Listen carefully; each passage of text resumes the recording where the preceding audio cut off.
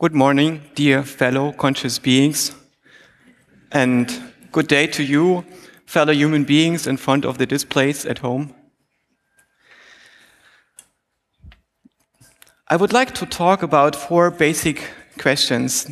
Actually, probably I'm not able to answer them completely today, because they're sort of the first questions that we have. Might not be quite true. I think the first questions that we had as humanity was, where's the food? And then, how can we push back entropy far enough to get warm and to get the dirt off us? And then once that was solved, where can we find love? Because love is important. And when this was solved, these questions remained. That is, what's the nature of reality? What does the universe look like? What's the state of affairs out there? And then what can we know about it? What's accessible to us? Who are we? What are minds? And what should we do?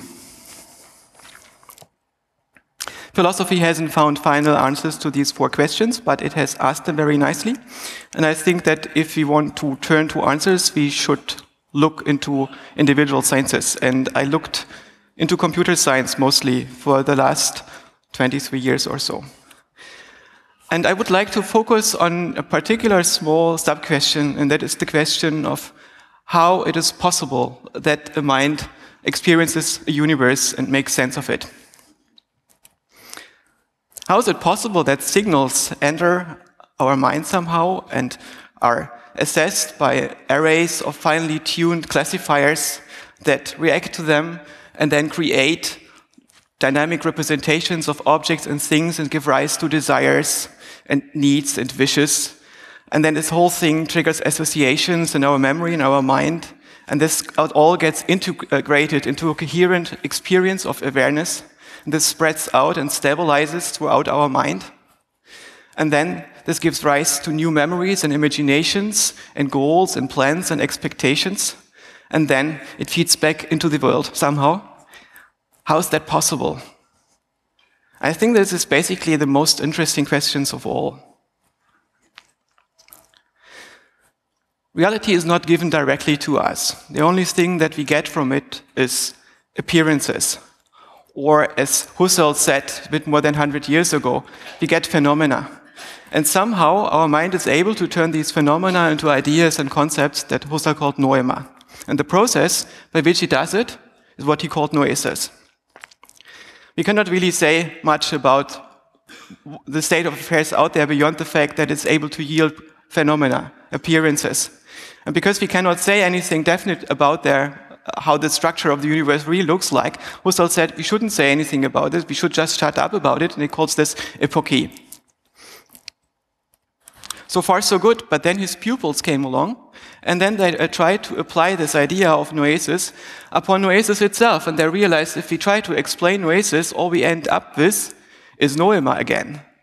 It's all the explanations that we possibly get about the state of affairs are part of our noetic sphere. They're just ideas and concepts. So to formulate them, we already need to presuppose noesis. Science cannot reduce noesis itself, Max Scheler said, and therefore it must presuppose the existence of a subject in the first place. This has given rise to continental philosophy, and eventually to this division of most of philosophy and the sciences that we experience throughout most of the last century, which I think is very unfortunate. But there might be a way out of this. If we look upon the idea of how a robot perceives the world, it has an interface to the environment. This interface might be a bunch of sensors, and these sensors yield a vector of bits. That is, discernible differences, patterns, that is the systemic boundary, that might be used to reduce uncertainty. And these bits are encoded into some low-level encodings. And then we might have a cognitive architecture implemented in the robot, some processing, that turns this into a conceptual representations that allow the robot to reason about the world and to tell itself a story about what the world looks like and what itself looks like in that world. But of course, to a robot, there are no phenomena. It's nothing what this feels like to be in this world, what the appearances are, and so on. To the robot, there are only bits at the interface to the world. But perhaps it's possible to build a cognitive architecture in a robot that is able to encode these bits at its systemic interface into something that looks like percepts to the robot, that looks like phenomena to the robot. And that gives rise to concepts in a very similar way as noesis does in human subject. The phenomena in this way might result from a robot's information processing architecture. And if we buy into this paradigm, of course, we might ask ourselves if humans are robots too. And this idea that humans are actually information processing machines is what underlies most of the cognitive sciences, whether they're aware of this or not. How do we perceive reality? You probably know this well-known picture. I think I turned it upside down. Okay. There's something odd with this picture going on. Yeah, this is the normal version. The thing that was odd about it in the first place was that the eyes and the mouth have been turned around. And maybe some of you didn't notice at first.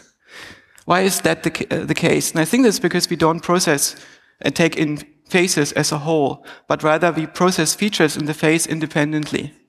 And then we combine them into a face schema that we mentally scan. If we look about visual information processing, first of all, we have a retina, and this retina gives us a vector of bits. That is, information, patterns that are systemic boundary that reduce uncertainty that we can encode to form concepts about the world. Data on the retina is not a very good semblance of what's out there in the world or whatever. There's a very sharp spot in the middle that is sharp enough to read. It's pretty small. Then there's a lot of mushiness around. Color vision is only there in the center. There is a blind spot in which the optic nerves connects to the retina and where we have no photoreceptors. But we don't see any of this, of course. This data is first projected into what neuroscientists call the laterate geniculate nucleus, which is a fancy, that is Latin way of saying that is somehow sideways, knee-like looking protrusion, protruding core.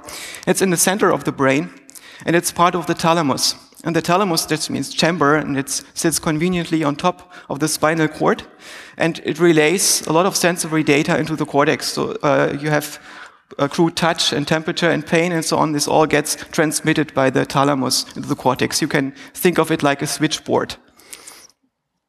And this switchboard projects information into the primary visual area, the striate cortex. And this thing, if you look at a cross-section of it, this is basically 2 millimeters of highly packed neurons on top of lots and lots of wiring. In the brain, there's something like 180,000 kilometers of wiring, depending on your age and gender. This varies a bit. And on top of this wiring in the cortex, we have these 2 millimeters of neurons that are organized in columns. And in the visual cortex, these columns have the highest density of neurons, which is probably because graphics is so expensive to compute.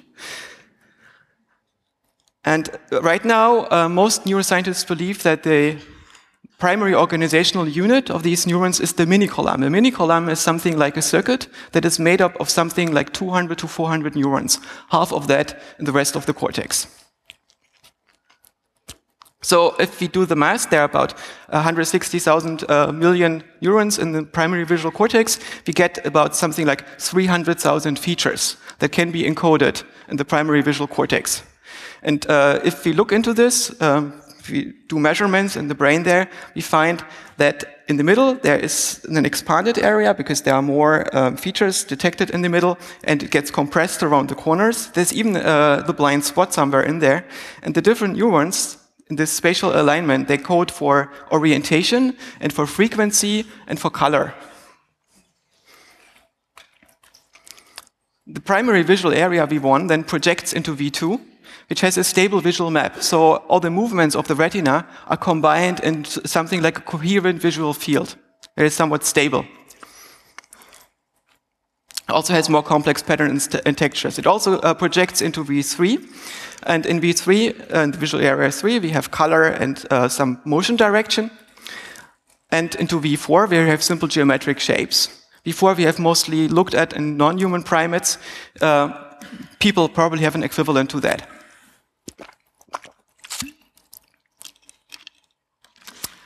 It also, these areas project into V5, which has object motion, and ego motion in V6.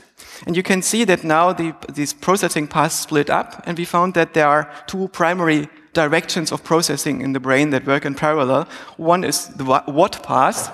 It's down there in the brain, and it tells you about the nature of objects, and the where path, which tells you where they are. And the where path reaches into those areas of the brain that are then responsible for grasping and attending to objects and their positions. This area that encodes for the what of objects is what we call the inferior temporal gyrus, which again is Latin for the lower sideways bulge.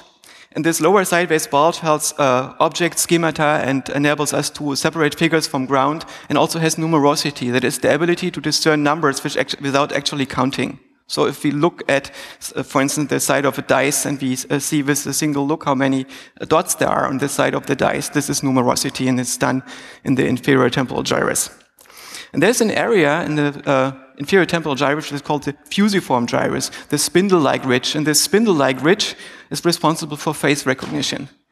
If that is not working in your brain, or you don't have it, you have prosopagnosia. That is, you don't recognize human faces and emotions and so on very well, and you have difficulty to discern people by their faces. It's surprisingly common. Then there's an area in the brain that is able to direct attention. And this is the dorsolateral prefrontal cortex. It's somewhere in the forebrain, and you can think of it as an area that holds a lot of pointers in the rest of the cortex. And using these pointers, it can pump activation in there and create a coherent pattern of activation. It directs our attention and it scans the schemata. For instance, if you have a face representation or this representation of the Mona Lisa, it can scan down from the face level to the eye level and so on, and to the mouth level and discern features there. The great thing about a model like this is that we can actually turn it into a specification for a computer program, and then we can implement this and test whether our theory about how the mind works, all these observations that we have taken from neuroscience and from hard engineering like thinking, if you are nature, how would you do this? We can turn this into a coherent model, and then we can test this model and see that it actually is able to perform pretty good vision. Of course, this is a simplification, and a lot of the details are missing, but it can do most of the tricks that we wanted to show. So I think that we are pretty much on the right path here. So what types of representations do we have? We have schematic representations, this thing that distinguishes between faces and bodies and eyes and so on. And then we have non-compositional representations, those that we cannot combine, where we cannot reuse the features throughout the representation. This is more associative and vague and so on. And it's hard to turn this into language. We have these language representations that enable us to organize our schemas on a high level and to communicate them to others. And then we have a class of representations that I would call generative. And these generators allow us to build simulations of the world, dynamic simulations. So for instance, if you think about music or sound, what we need is something like a synthesizer in our mind. For instance, here, an artist has made a representation of what the sound of a canary would look like if you take it from the visual into the visual domain, like synesthesia. And I think this looks a lot like synesthesia if you ever had a synesthetic experience. So in a way, I think this is an equivalent of what the brain does to model sounds like this. And if you imagine sounds like this, somewhere in the brain, a computational structure must be built that looks a lot like this. And it's not a schema, it's not just a static neural pattern, but rather it's a generator.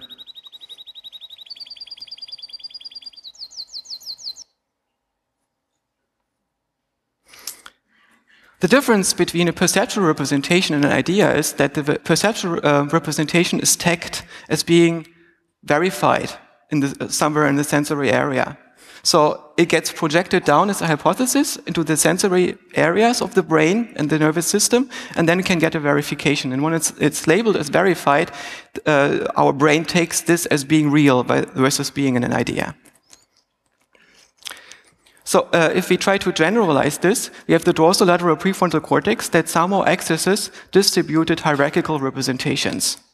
And these hierarchies of distributed representations are picked out by the attentional selection. Usually, most of the time, there is a superposition of many alternative interpretations. And it's very hard to translate this into language. But using the dorsolateral prefrontal cortex, we can make this coalesce into a coherent representation. Imagine you have superimposed images, so superimposed photography where you have different layers projected onto the same image. We are still able to discern the different layers. And this is because we can direct our attention onto a part of the representation and then make it coherent by suppressing those parts that are not compatible with it. And this intentional filtering is orchestrated, apparently, by the dorsolateral prefrontal cortex. And this bottom-up, top-down perception extends down into the sensory perceptual areas. That is, we get predictive attention and motor control that allows us to pick stimuli from the environment, to verify our hypothesis, what's actually being the case, and then, as a result, we get back filtered representations that form these intermediate stage. Not all of our representations have sensory grounding, of course. Our world model and our self model have some sensory grounding in proprioception, for instance, or in visual perception. But our mental stage, where we can freely manipulate ideas, does not. And our memories, of course, don't have any more. You could also see memory, by the way, as something like visual perception or something like a perceptual process, where you ask the memory what hypotheses are true, and as a result you get back object abstractions and episodes that happened in the past, and procedural memory, which tells you how to do things, and templates, frames that allow us to interpret the current situation. The sensory perception basically is an interface to the universe. The universe gives us here bits, and we use those bits, encode them into the mental stage, into the world model, self model, and so on. And at the level of attentional awareness, we are able to perform symbolic operations. That is, we can do conceptual thinking based on these representations by manipulating them. In dreams, something interesting happens, because we don't have access to our sensory organs anymore. And what would normally be the output of those lower level sensory areas gets replaced by pretty much random noise. And this random noise then is encoded in the same way as the sensory data was encoded before. So we get something that looks like a world model and a self model, but it looks pretty weird. Thankfully, our long-term memory formation is turned off during that time too, so usually we don't remember this. It actually might be a useful process. Maybe some links are getting strengthened and we find new associations and so on, and some housekeeping is being done on the mental representations. So the purpose of dreams is not completely explored and fully known, but I think the nature of dreams is caused by the effect that the lowest level is replaced by random noise. If we do meditation, we can completely tune out this interface to the universe if we want to. We also can turn out the framing of mental representations in terms of the templates that we have acquired in the past. So we get more awareness of what's actually the case. And if we go very, very deep into meditation, we can even turn off the model of self. How is it possible that we can be conscious without a self? I think that's because our self is not identical to our mind. Our self is also not an agent. Our self is a representation. It's a story that the mind tells itself about what happens with it in the world. And we need this story to do high-level learning on what we do in the world. Because, for instance, if we play ping pong, we need to react very, very quickly in the course of a few 10 or 100 milliseconds, and this doesn't leave enough time for cortical processing. But this reflex arc is unable to determine whether we've just won a match. To decide whether we won a match of ping pong and use this as reinforcement learning to improve our moves, we need to have this high-level story. And this high-level story is what we perceive as the self. Likewise, will is not what drives our decision-making, but rather the will is a representation on the level of the self. It's a representation of the fact that somewhere in the mind, a motive has been raised to an intention, that we have committed to do something. And free will is actually a social notion. It means that this decision could have been influenced by discourse, by cognitive thought, by conscious thought, and by talking to other people. So free will is actually a social notion. It determines whether we can be made socially responsible, discursively responsible for our actions. So, what's consciousness then? Is it a behavior? It's tempting to say, because, for instance, if you have this mirror test that's quite famous, if consciousness, for instance, is the ability to recognize yourself in a mirror, this is observable behavior. Psychologists love observable behavior. So they took a lot of animals and humans and put marks on their faces and put them in front of a mirror, and then they test whether they were able to recognize themselves in the mirror and thereby prove that they have a concept of self and consciousness. Difficulty there is that it's actually not a test of consciousness, but it's a test of your ability to recognize that the mirror shows your body surface, a test that I might fail on a bad day. And then relate between that mirror image and your body, and then be able to care about this. For a long time, people thought that elephants don't have a concept of self because they don't remove the marks on their faces, before people realized that elephants usually don't care about marks on their faces. That is about 2 out of 3 elephants don't care. Also, dogs fail this test, and maybe dogs fail this test because they recognize each other mostly by smell and by hearing, and not so much by vision.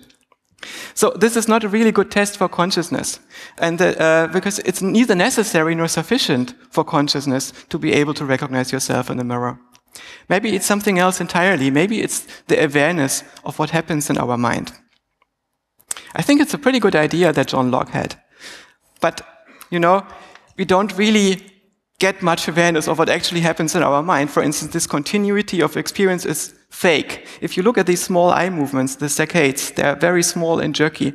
And during these small and jerky movements, the world doesn't jerk around. How does this work? It works because our brain blanks our vision during those movements. It also blanks our vision during blinking most of the time, so the world doesn't turn black and bright again. And yet we perceive this as a continuous stream of experience. So somehow this story of this continuous experience that I have with you, this visual experience, is a fake. It's being stitched up into a coherent experience.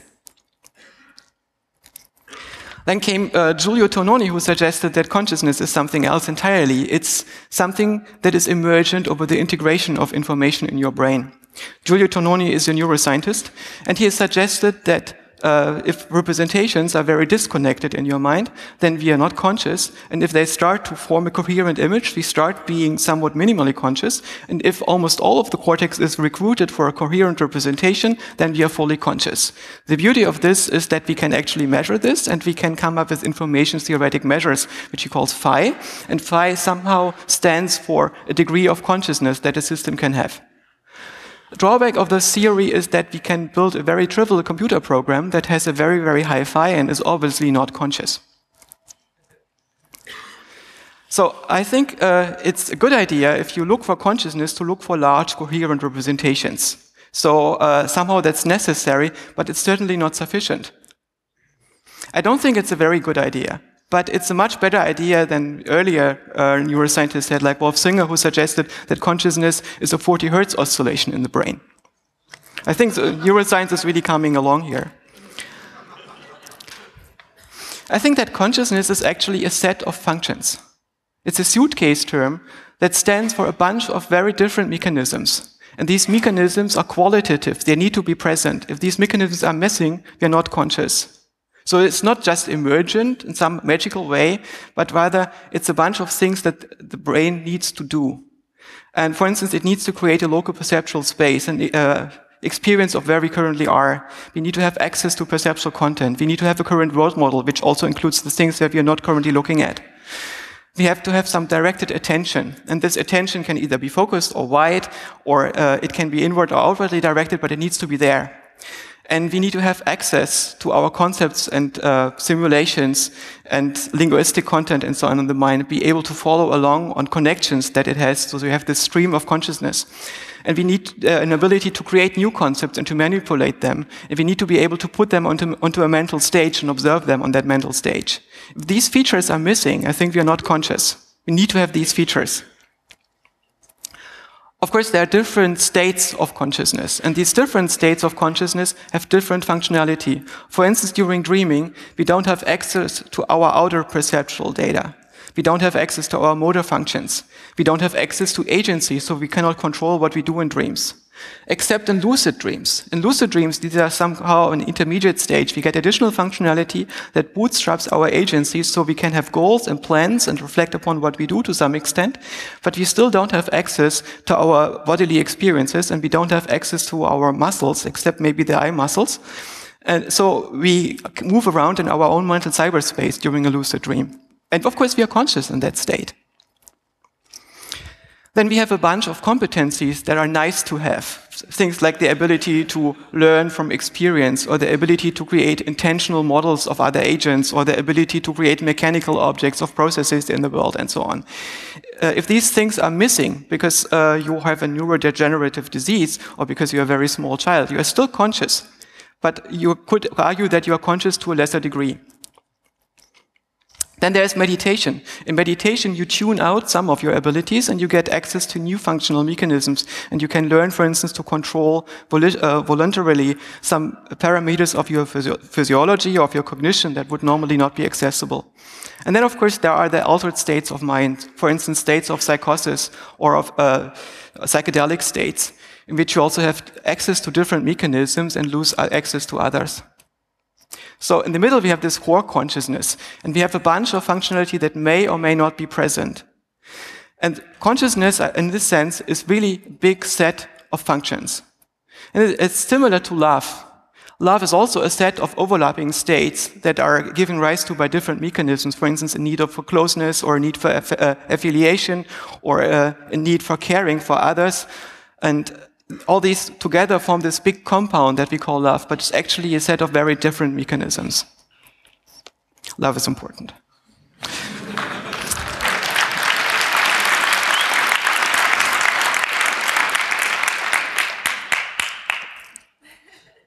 So, in my perspective, the mind is an information processing system. To perform all this information processing, what we need to have is computation. We need to have some substrate that gives computation to the mind, and currently we tend to believe that this computational substrate is mostly the brain with its neurons. But how can we account for the regularity of the patterns that the universe throws at us? How is that possible? What can we say about the universe? Apparently these patterns that we have at our systemic interface are quite regular. That's why we can encode them so successfully into concepts and things like time and space and so on. To produce these regularities and patterns, the universe needs to compute too. This is the only thing that we can say with some certainty. It's necessary and sufficient to produce regularities and patterns that you can compute. We can define computing in very abstract ways. So one way of computing a universe would be that we have a machine. We could call this machine that computes the universe in honor of Kurt Gödel, for instance, Goethe. And this machine Goethe that has a set of possible instructions, and it has a current instruction at each time, and it has a current state of the universe, which is a vector of bits. It's really many bits, and these many bits are basically small discernible differences, small yes and no's.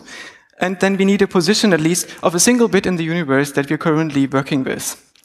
And each instruction has this format that it takes a bit at this current position, and depending on the value of that bit, whether it's 0 or 1, or yes and no, we write in a new bit at this position, and then we advance one position to the right or one position to the left, and then we pick a new current instruction. And that's it. With this, we can define a Turing machine. And there are many other ways to define computation. For instance, we could use multiple bits at each position, and we can write or read more than one position with one instruction. Or the transitions between the instructions, that is, between the different states of good, that could be probabilistic. Or we could have one good at every position of the universe and not move them at all, but rather have them be static and just read the positions of the neighbors, the data from the neighbors. In this case, we define a cellular automaton. And all these different approaches to computation can do the same stuff. Some of them much faster than others, but who cares when you are inside the universe? What we just saw is something like a dualist solution. In this dualist solution, we have two computational substrates that are separate, and the mind can read data from the universe, but it cannot write it back. And this has some drawbacks because it means that nothing that you experience can be causally relevant for what happens in the universe. This is called epiphenomenalism, and it's a bit inconvenient. A way to get out of this would be to make the universe somehow duplicate the equivalence of some states of your mental processing. This is called occasionalism in philosophy. But why should the universe do this?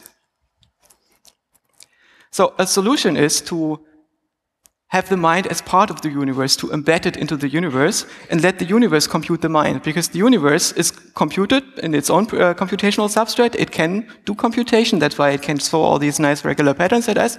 It can also compute the mind. So we can have nested computational systems. Like, for instance, we can build a computer from redstone blocks in the game Minecraft. And so, for instance, in this game of Minecraft, it's powerful enough that we can build a computer with a display and inputs, and it's powerful enough to play games on it, but very, very, very slowly.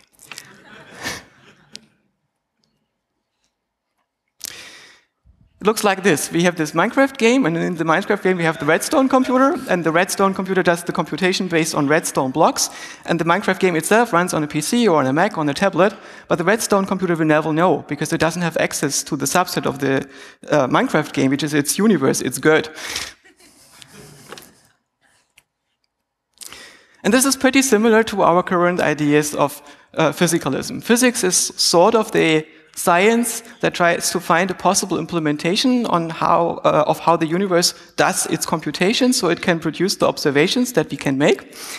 And our currently dominant set of theories says that the universe is based on quantum computation. And in there we have computation that is mostly classical, that is neural computation that produces the mind. Actually, it's a bit of a simplification because we can also use other things than brains to do thinking, or that help us thinking. For instance, we can use the internet, or we can use notebooks and so on, and put parts of our minds out there.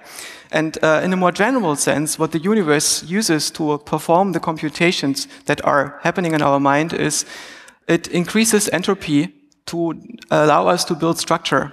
To think, to compute, we need to create structure. And to create structure, we need to reduce structure somewhere else. That is, we increase noise. And if you have a universe that is maximally noisy, there can be no more cognition or computation in it. That's why we need to push back entropy. Entropy is the enemy. It could also be the other way around. It could also be that the universe actually is embedded into the mind. In that case, our mind is good. Probably don't know it. But the universe would be a dream. This is the situation in our dreams, right? The regularities in dreams is there because it's caused by our mind. It's produced by our minds. And there is no way to disprove that we currently could be living in a dream, right? It's just maybe not the best possible theory. Could we be living in a simulation?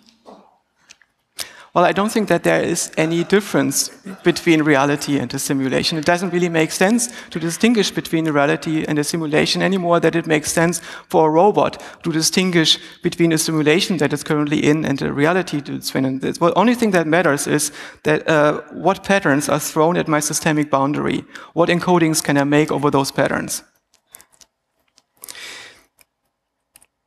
If we buy into this, then we have to realize that concepts cannot really refer to facts in the world, and there is no truth that we can get by referring to facts out there.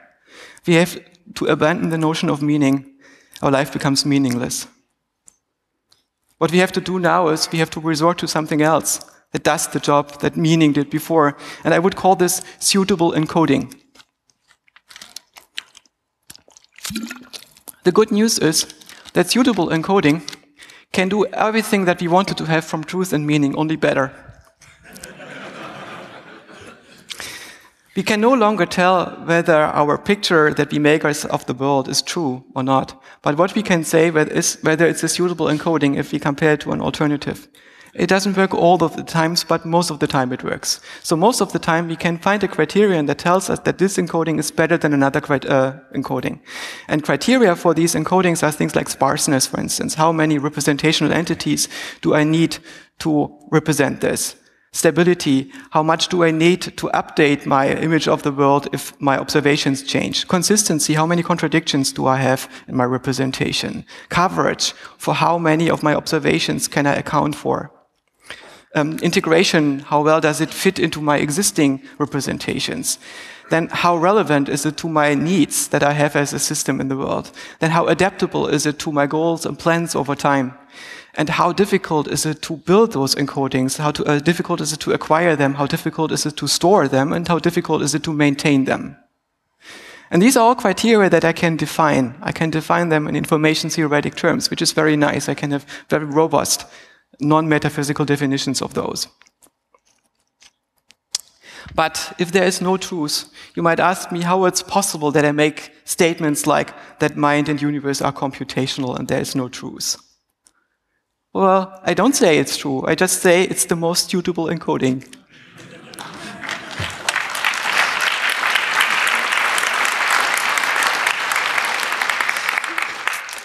So, to come back to our 4 big answers, to our 4 most suitable encodings. What's the nature of reality? I think that the universe produces patterns at our systemic interface. Information, little discernible differences that reduce uncertainty. And computation is necessary and sufficient for that. What can we know? Well, information. And we can encode this information into percepts, into concepts, into simulations, into worldviews, into culture. And who are we?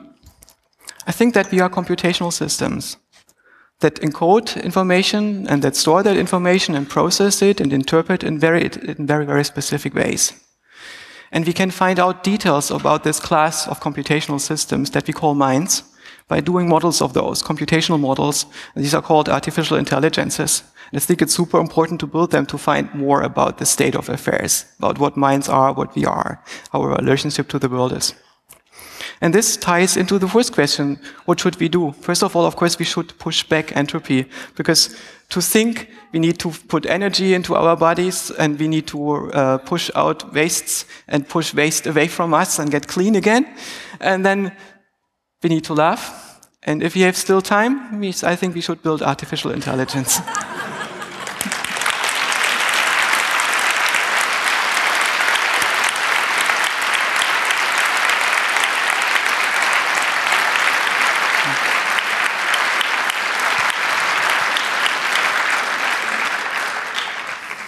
Thank you very much for this great talk.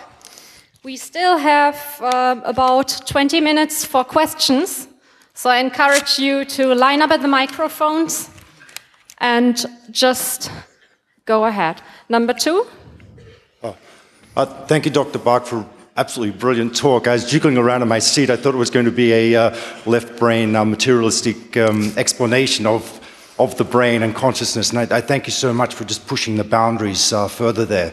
But I've got some questions. As far as the brain being a manifestation of an informational computational processing system of information coming from the universe, I was very interested in the end part of your talk, where you're inverting whether our mind is inside the universe or where the embedded model. Very, very interesting. I'm wondering if you could make comment, because I'm sure you've looked at this literature, on the following. I'll just leave these with you. Observation and two-slit experiment. I think it's an interesting one. I'd be interested in your impressions if you've read the literature on near-death experiences. At first this was a phenomenon, but now I think the documentation on this, that is perception in states of no brain function. I'm wondering if you have any comments on that. Could you repeat this last bit? The phenomenon, and it's well documented in the literature now. I think it's... I think from a scientific perspective, we can say it's a phenomenon. It's the phenomenon of perception in the absence of brain function, for example, in times of cardiac arrest. Yeah. Once these studies, for instance, there was one at the University Hospital in the UK, and they did studies on people with cardiac arrest in the ER. And they looked at things like extrasensory perception, out-of-body experience that these people had, and they apparently formed memory while they they were recording flat lines, and once they started to talk about this, I wrote emails to the people that did this survey and to get to know more about the data.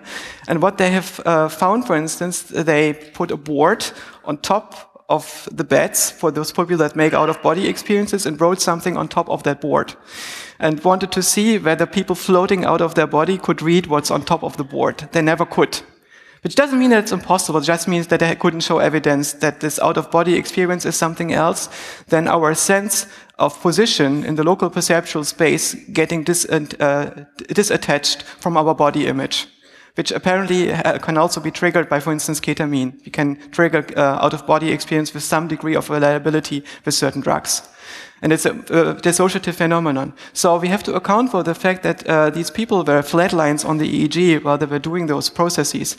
And I think this can be accounted for by the fact that our EEG doesn't pick up the activity when it's very low, but this is still sufficient to do the necessary computations in the brain. So I think it's the easiest and simplest explanation is that our measurement was not good enough to really measure whether there was really conscious activity going on in the brain at this point. So you would say that was a hypothesis for further examination. The hypothesis is that the level of measurement does not detect brain activity when it still may exist. Yeah. Okay, thank you. Microphone number 1. Yes, thank you very much for this presentation. I think it was really good. It also really resonates with things I like, and I think with most people here in the room.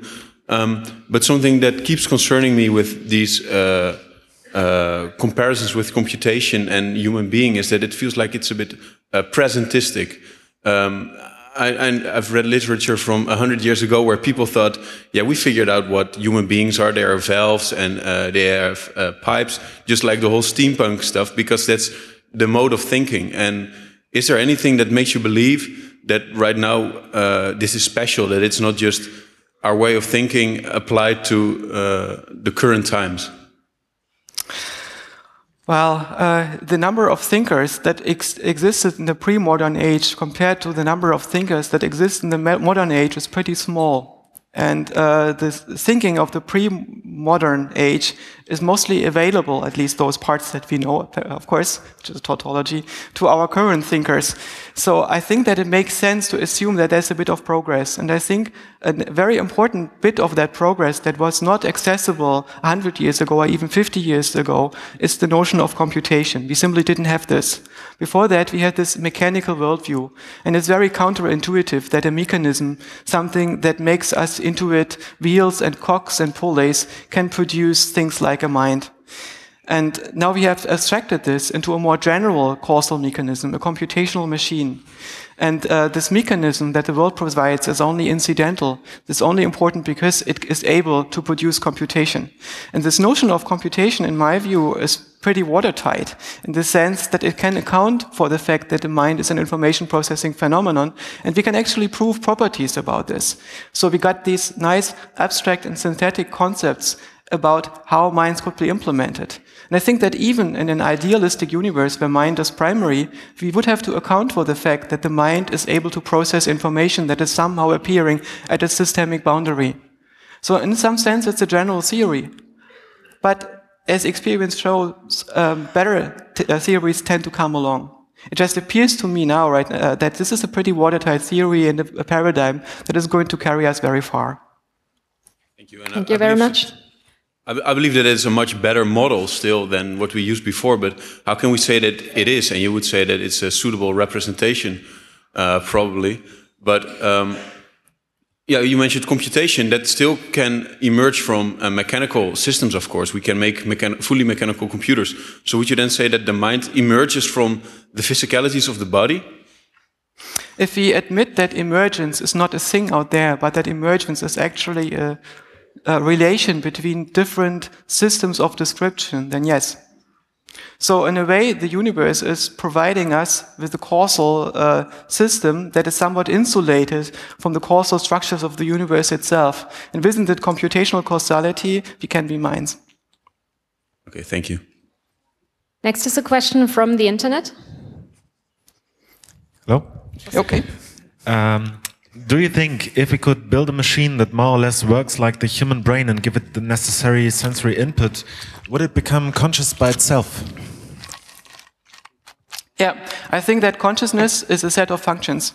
If these functions are implemented in the system is going to be conscious. If these functions are missing, then the system is not going to be conscious. All these functions are information processing mechanisms.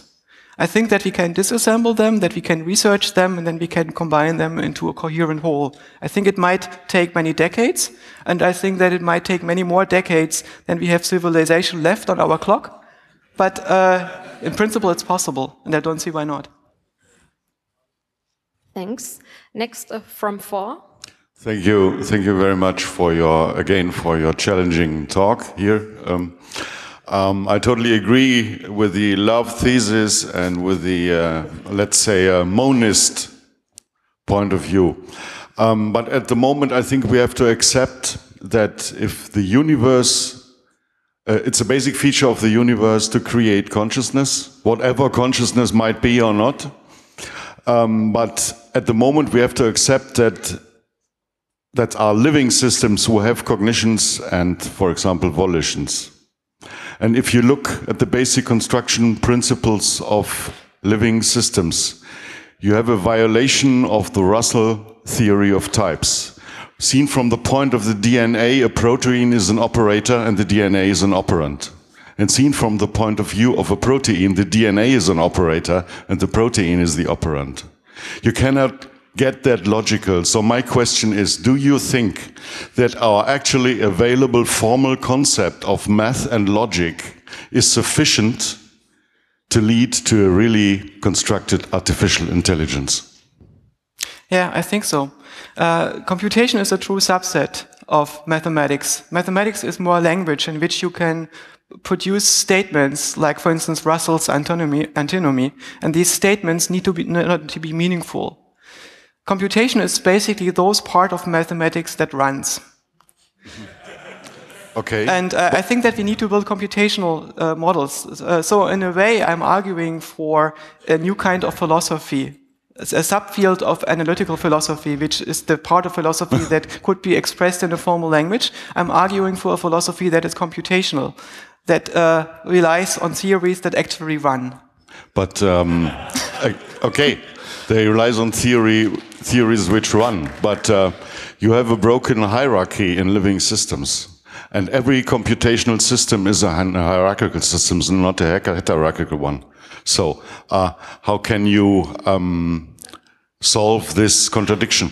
I think this is simply because this idea of hierarchy and heterarchy are conceptual ideas. They're not parts of the territory, they're parts of the map. And in many cases, these descriptions break down. They're just not suitable encodings anymore. And so we have to refrain from concepts that are tempting. For instance, the concept of autopoiesis is in that category, because they seem to be a good idea at the time, and then we try to make our ideas of the world conform to this idea that is almost right until it breaks down.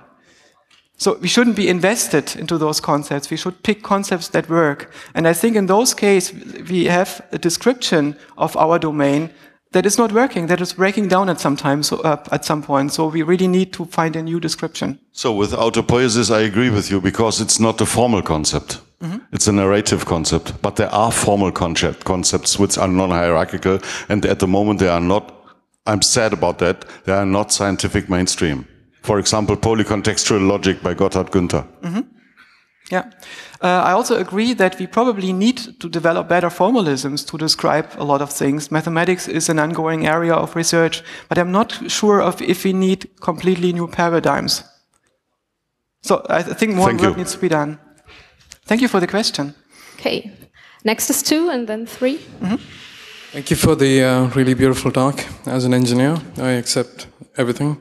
As someone, as a psychonaut and someone who studies philosophy, I have issues.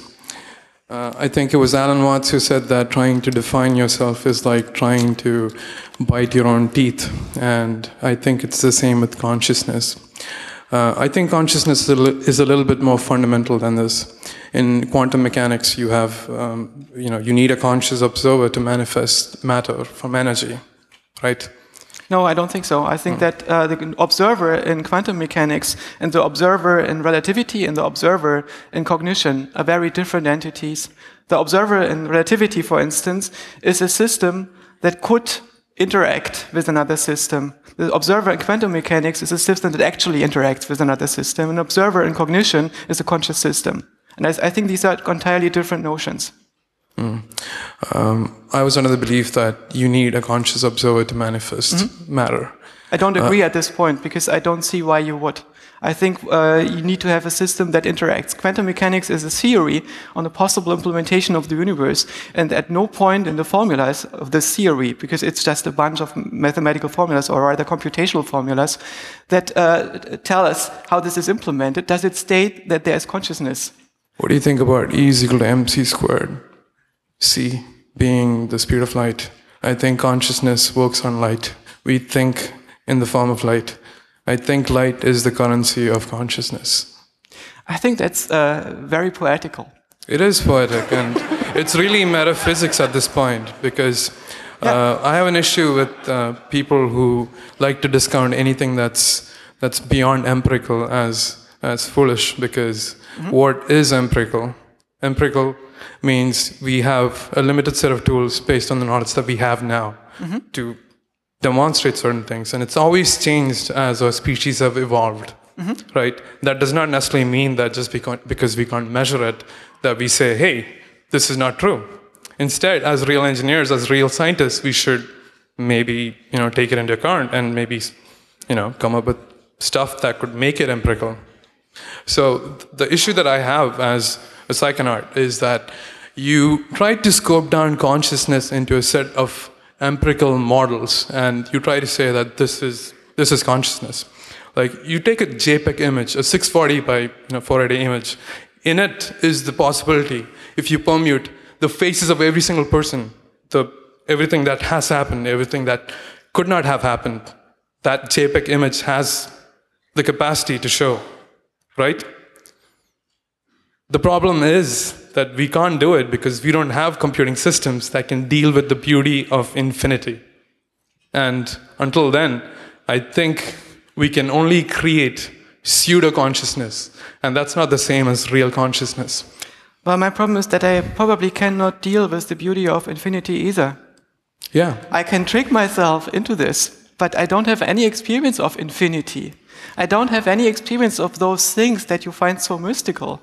I can create those concepts, and I don't see any reason why a computer program couldn't create equivalent concepts.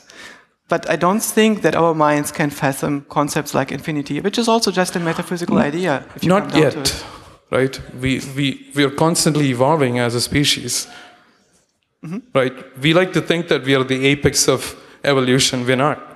We're constantly changing. It's happening in the form of races. Yeah. Yeah, it's a mental construct. And I really appreciate the work that you're doing, and I think we need stuff like this to advance the species.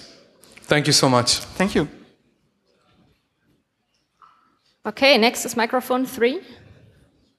Hello. Thanks for the invigorating talk, and thanks for putting some Minecraft in the mix.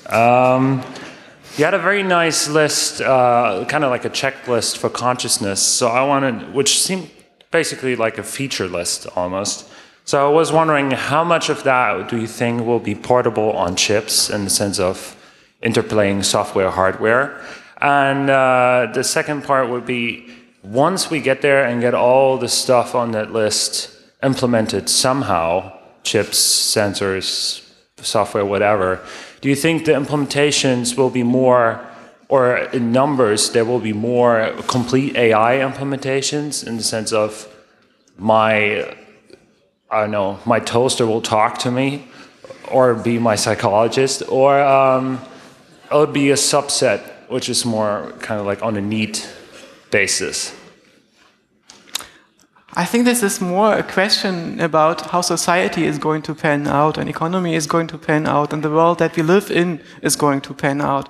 It's very difficult to say how this is going to be. I think once we are able to build fully sentient, fully intelligent and fully self-conscious systems, these systems are probably not going to be Roombas that are going to battle their way up the cognitive hierarchy and try to appeal for human rights. But it's more likely that they are going to descend upon us from top down, because they are going to be business intelligences, organizational intelligences. They are going to augment the non-human agency that already exists on the planet.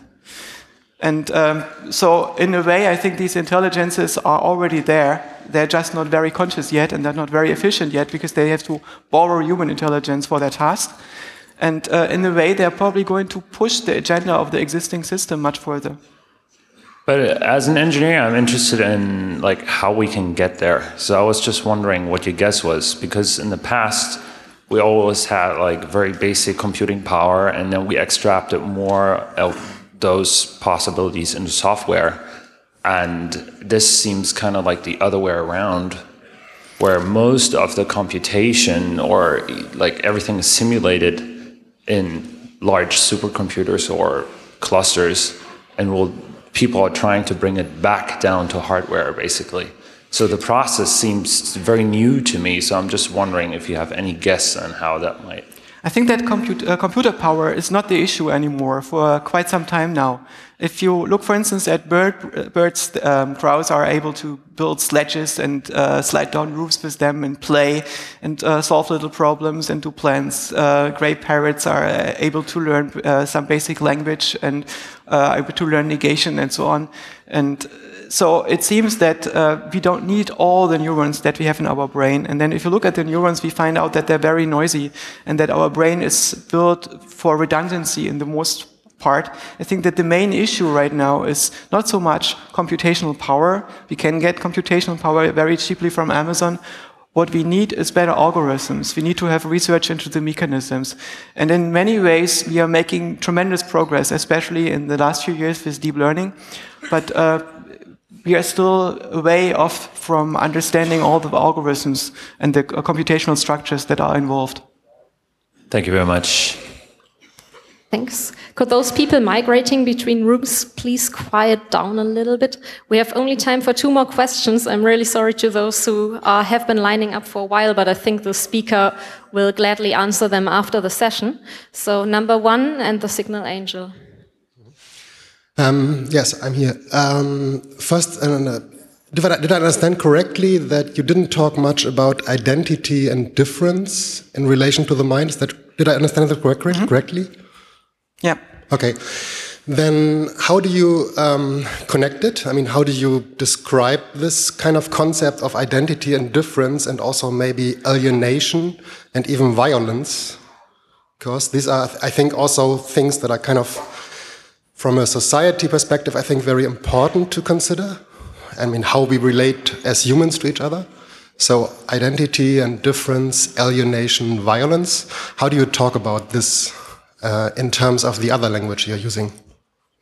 I will try to answer your question on the lowest, simplest possible level, because it leads very, very far into cultural implications.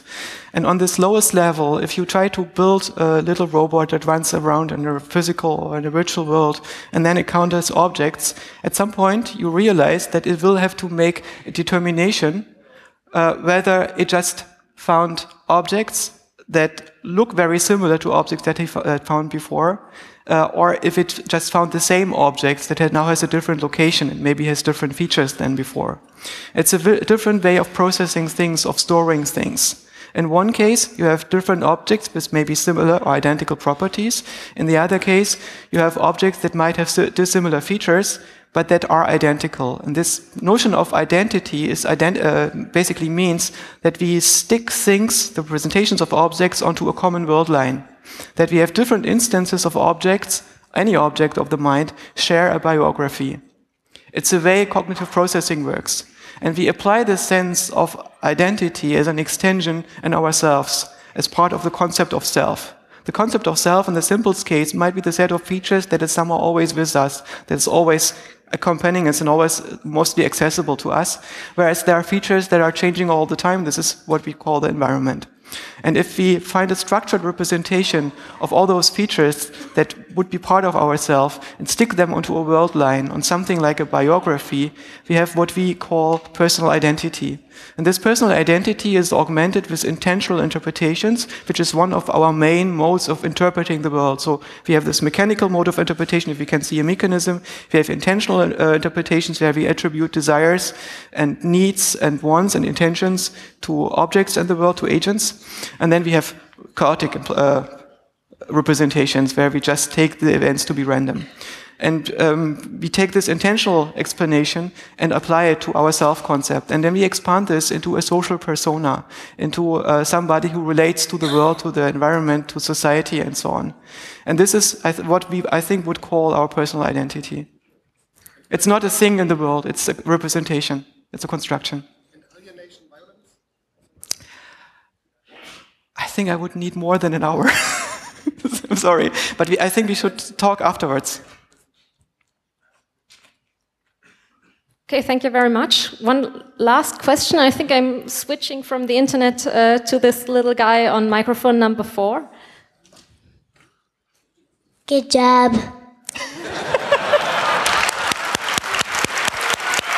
Thank you.